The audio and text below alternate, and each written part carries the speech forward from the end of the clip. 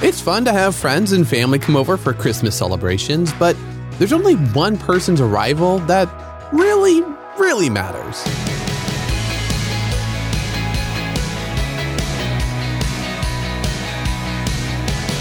Hey, I'm Dylan, and you're listening to Unlocked, your daily key to unlocking God's Word in your life. We're smack dab in the middle of the Advent season right now, and like we read in today's devotion, Advent means important arrival. And usually people are talking about Jesus coming down to earth, and that's what today's poem is about too. It's called When He Came by an author new to Unlocked, Molly McTernan.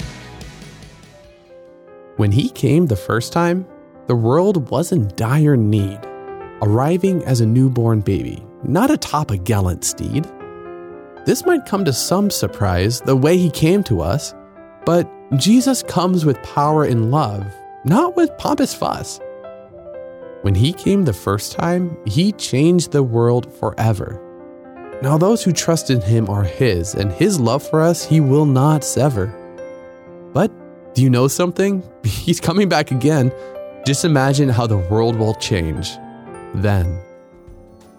All right, let's get into this deeper. The word Advent means important arrival. In the weeks leading up to Christmas, many Christians observe the season of Advent as a time to remember how Jesus came to earth the first time as a baby, and how He will come a second time to make all things new and dwell with His people forever. Even if the Christmas story is familiar to you, consider taking some time to think about how Jesus came the first time. You can read this in two places, Matthew chapter 1, verse 18 through chapter 2, verse 15, and in Luke 2, verses 1 through 7. In what ways was His arrival surprising? Why do you think God the Father decided to send God the Son in such a humble way? What changed after Jesus came and lived among us, ultimately dying on the cross for us and rising from the grave? And how will the world change even more when Jesus returns? Find out more about this when you go to unlocked.org and tap on Know Jesus there in the menu. Now, as you and I can read in Isaiah 9:6, "For a child will be born for us, a son will be given to us, and the government will be on His shoulders. He will be named Wonderful Counselor, Mighty God, Eternal Father, Prince of Peace." And read more about Jesus' past and future arrivals in Galatians 4 through 5, and Revelation 21, 1 through 5, to keep God's Word alive in your life.